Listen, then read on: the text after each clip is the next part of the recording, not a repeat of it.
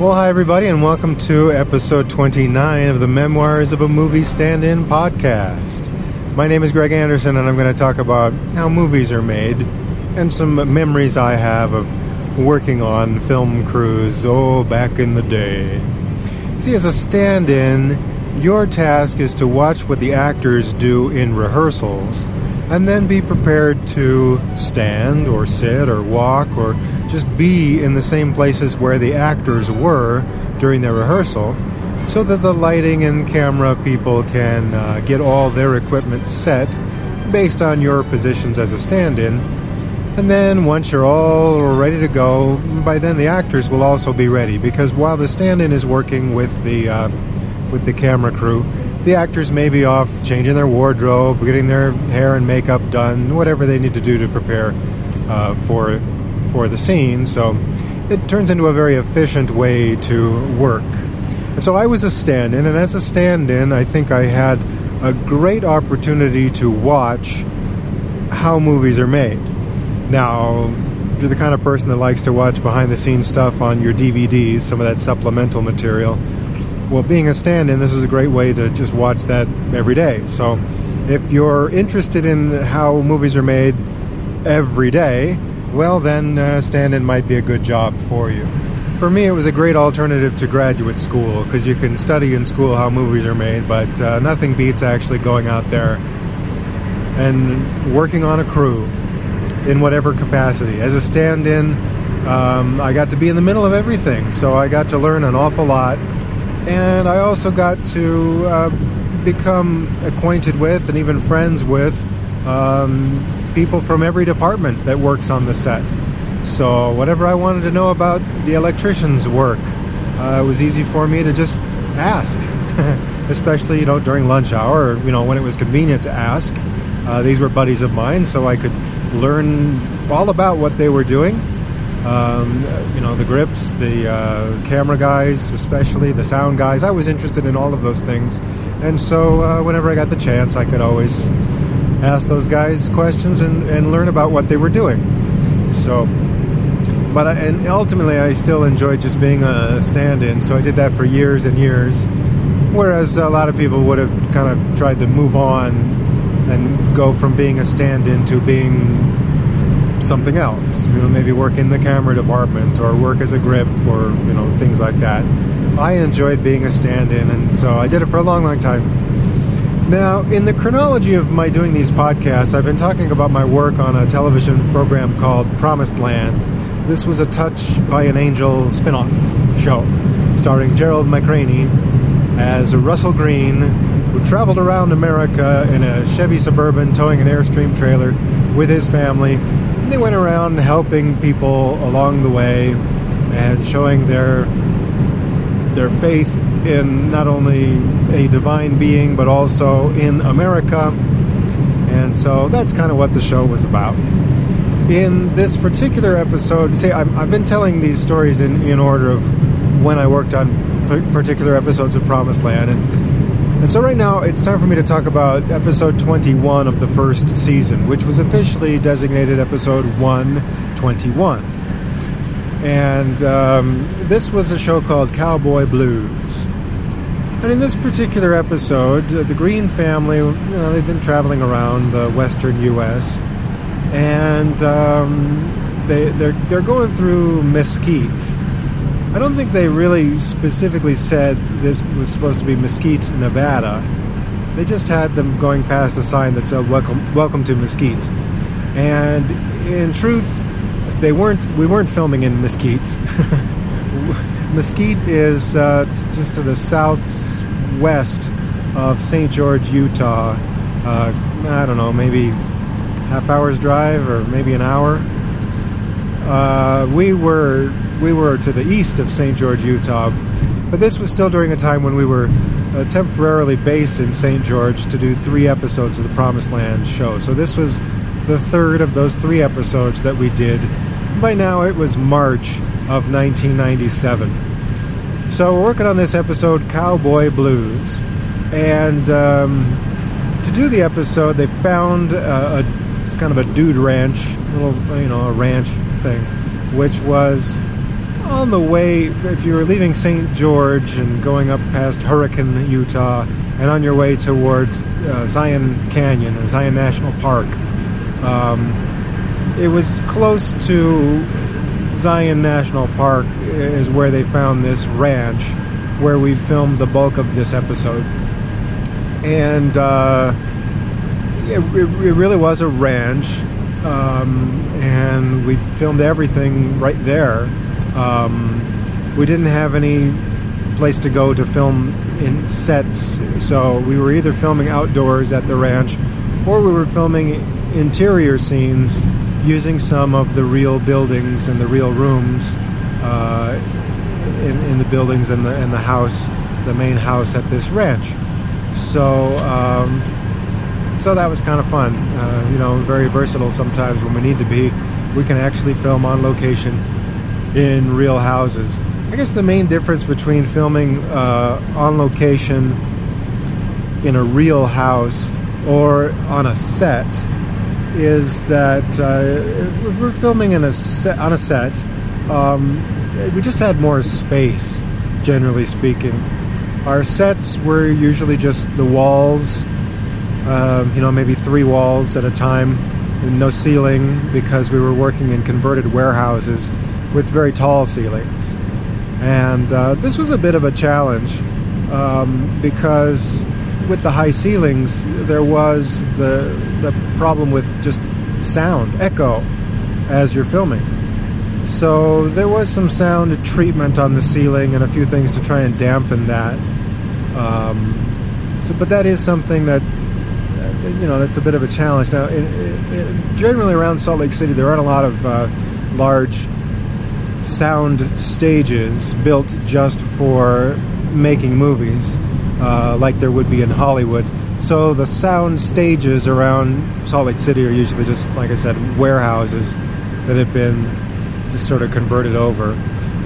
The main difference between a warehouse and an actual sound stage is you might have to deal with not just sound issues, but also maybe pillars. If it's a warehouse, there might be pillars here and there, and you don't really want that on a sound stage because you want to be able to build the sets as large as you want to build them.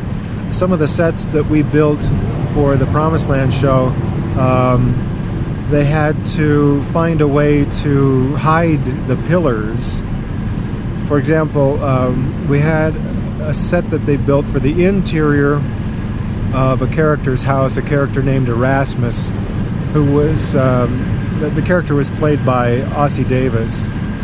And so we had this very large set for the interior of his house, and, well, it was large enough that some of the pillars of the actual warehouse were right in the middle of the set. So I think they ended up taking one of those pillars and painting it black and making it look like it was the pipe from like a Ben Franklin stove.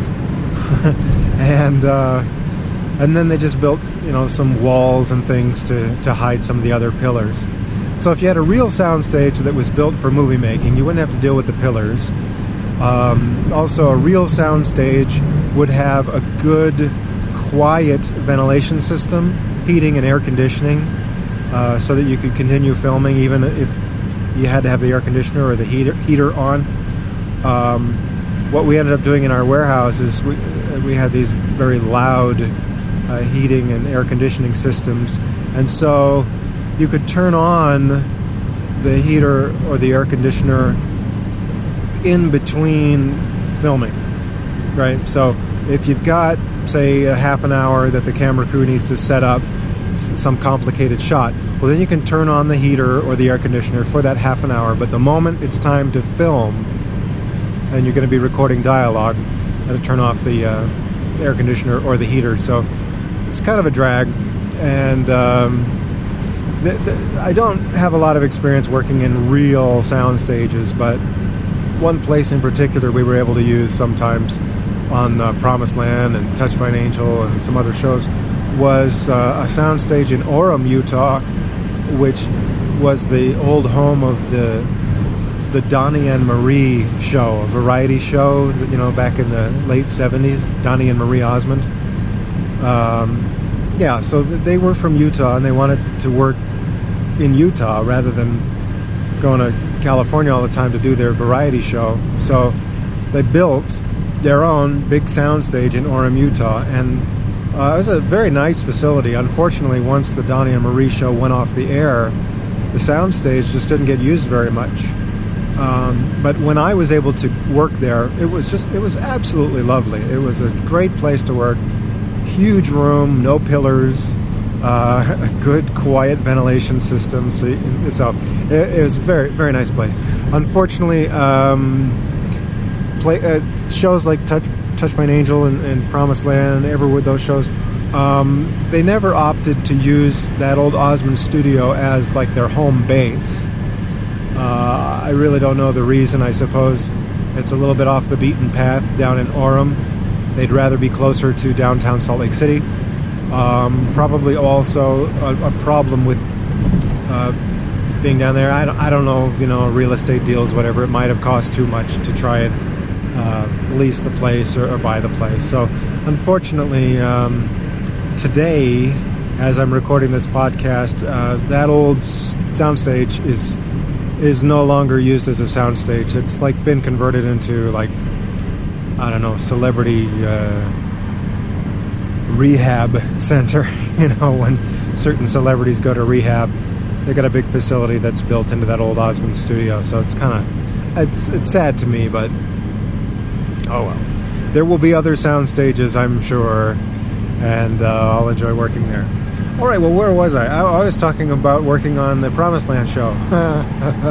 Working on the Cowboy Blues episode. So the point of the episode is that the Green family, they're out west and trying to decide, where should we go? What should we go see some sights, visit some, historic locations or whatever. And they see an ad in just a little, local paper or something that says there's a dude ranch. And so you can go and you can work on the ranch, and the price looks pretty good, and Grandma offers to pay. Oh, it's my treat. Let's go stay there, and whatever it costs, I'll pay. So they show up, and what they find is a widowed father and his son. His son is about, late teens, living at this place, and it looks as though the son is the one who's trying to make a go of it, accommodating people to run a little dude ranch, and the father is just not interested in this at all. And but whatever, they're going to give it a go anyway. And when they're sort of checking in and looking at the room where they're going to be staying, they hear somebody yelling and screaming, or shouting, not really screaming, but just shouting and sounding very angry. They're like, what is this? And so, of course, Russell and Claire, being the nosy busybodies that they sort of are in the series, they decide, we'll go check it out. And what they see is this widowed father, and he's out in the corral, and he is just shouting at this horse and kind of terrorizing this horse. And so, this looks bad. But of course, seeing that there's a problem here is kind of attractive to Russell Greene. So they decide, we're going to stay. We're going to get to the bottom of this. It turns out, as the episode goes forward, that we didn't realize it at the time, but it's almost kind of a takeoff, or you might even say a rip-off, of The Horse Whisperer.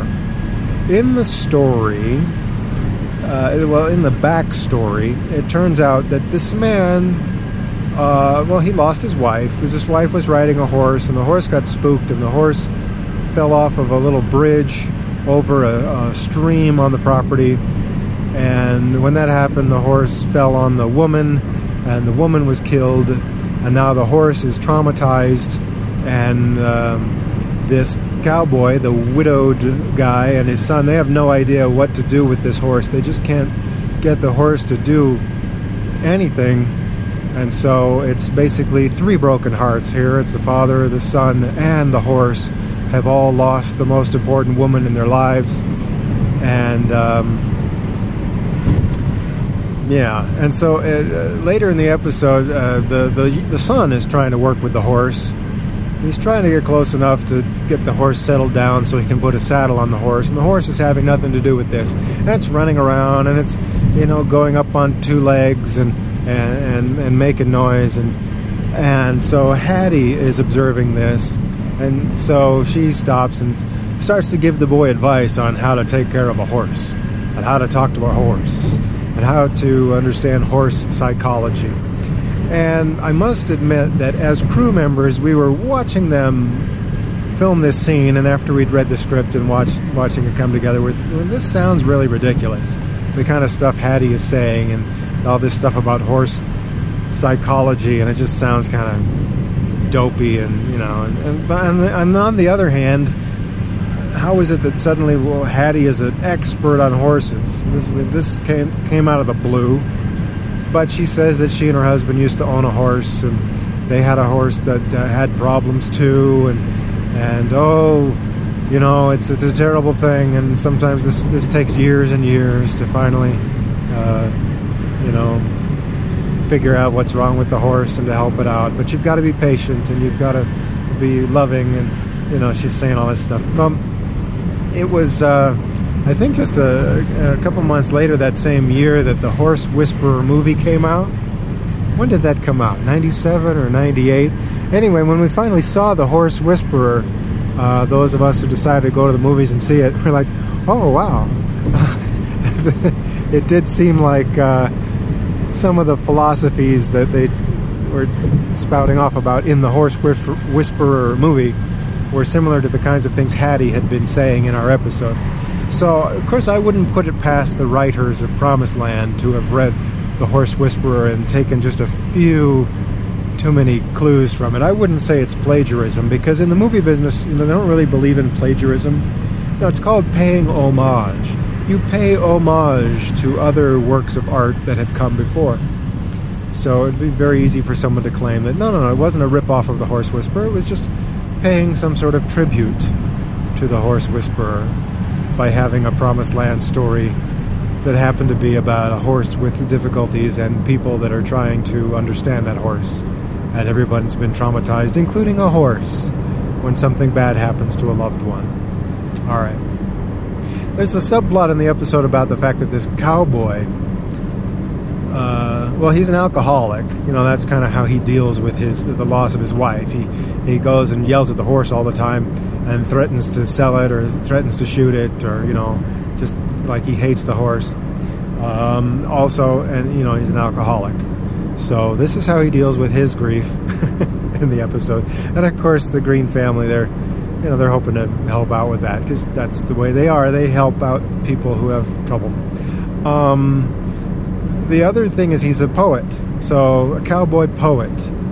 It's almost like, again, I hate to rip on the writers too much, but it kind of feels like, they took every stereotype you could have about cowboys, wrapped them all up into one character. He's a hard drinker. He's mad at a horse. He's a cowboy poet. So what happens is that it's not just the father and son that live on this ranch. They also have sort of a Mexican woman that comes and helps them out all the time. I don't know if she lives on the ranch or she just comes over all the time, and she's a friend of the family and she knows all this history, and so she's there, and she's the one that's a little bit of a diplomat when it comes to the Green family being a little overbearing on this cowboy. She's the one that says, "Oh no, please don't go in that room over there. Nobody goes in that room." This cowboy is very, very particular, very protective of that. That sort of thing. But at one point, she does inadvertently show Claire some of the poetry that this cowboy wrote. And the cowboy stopped writing poetry when his wife died, of course. Claire gets a glimpse at some of the poetry, and she thinks it's just beautiful stuff, and so she reads a lot of it, kind of secretly, and memorizes some of it, And when the cowboy finds out that she's been reading his poetry, of course, he's very upset and is like, you people, get out of here. He wants to kick them all off the property. I don't know why they don't just leave. Well, probably because they realize that it's really just a cry for help. He doesn't really want us to leave. So it's through Claire's appreciation of this cowboy's poetry that there's a bit of a reconciliation between father and son, because, they just haven't gotten along all that well ever since Mom died. And so in the end, it all comes together. Claire remembers the poetry. The cowboy finally is calm enough to go ahead and acknowledge that his poetry is kind of beautiful, and he has some poetry he's written about his son. And when the son hears it, it's very touching, and they decide to reconcile and be friends again. And maybe they will be happy after all, and maybe they'll even be patient with the horse, and they can all. I don't know. I'm probably making it sound a lot worse than it really was. The guy who played our alcoholic cowboy grieving widower, the actor's name I think is David Selby. I think that's his name. He's actually he had worked with Wendy Phillips before on another series, and I guess he's sort of well known for impersonations of Abraham Lincoln.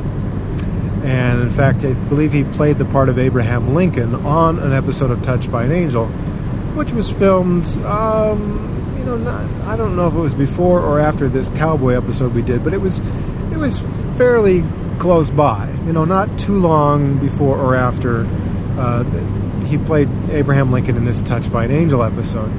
And, the other odd thing about that is that this is the year 2009, and when they commemorated Abraham Lincoln's birthday this year, they had a special event at the Ford's Theater in Washington, D.C., and President Obama was there.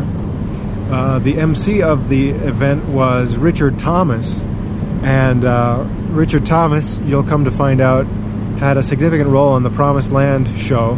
He's also well known as John Boy Walton from the Waltons TV series, and he's been in a lot of other made-for-TV movies and stuff. And we all really enjoyed working with Richard Thomas. I just thought it was interesting that there was this big event just this year in Washington D.C. and Richard Thomas was there. And so I looked in the online. I saw a little article about it, and there was a photograph of Richard Thomas standing next to Mrs. Obama, and so that was wow.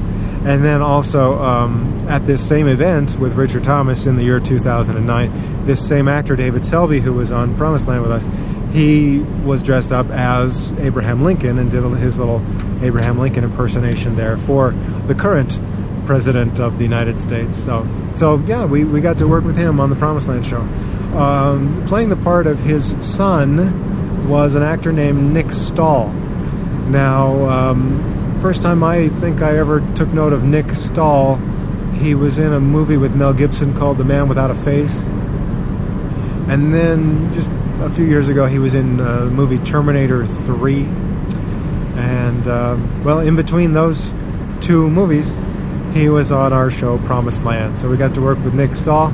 Nice guy. I don't have any real specific stories to tell about Nick Stahl, except he seemed like a real pleasant guy, and so it was very pleasant to work with him. Let's see. The only other bit of trivia really for this episode is that at one point they did show a painting of the woman who died. So the cowboy's wife, they had a portrait of her, this painting. And in real life, when they made this painting, they needed someone to pose for the painting.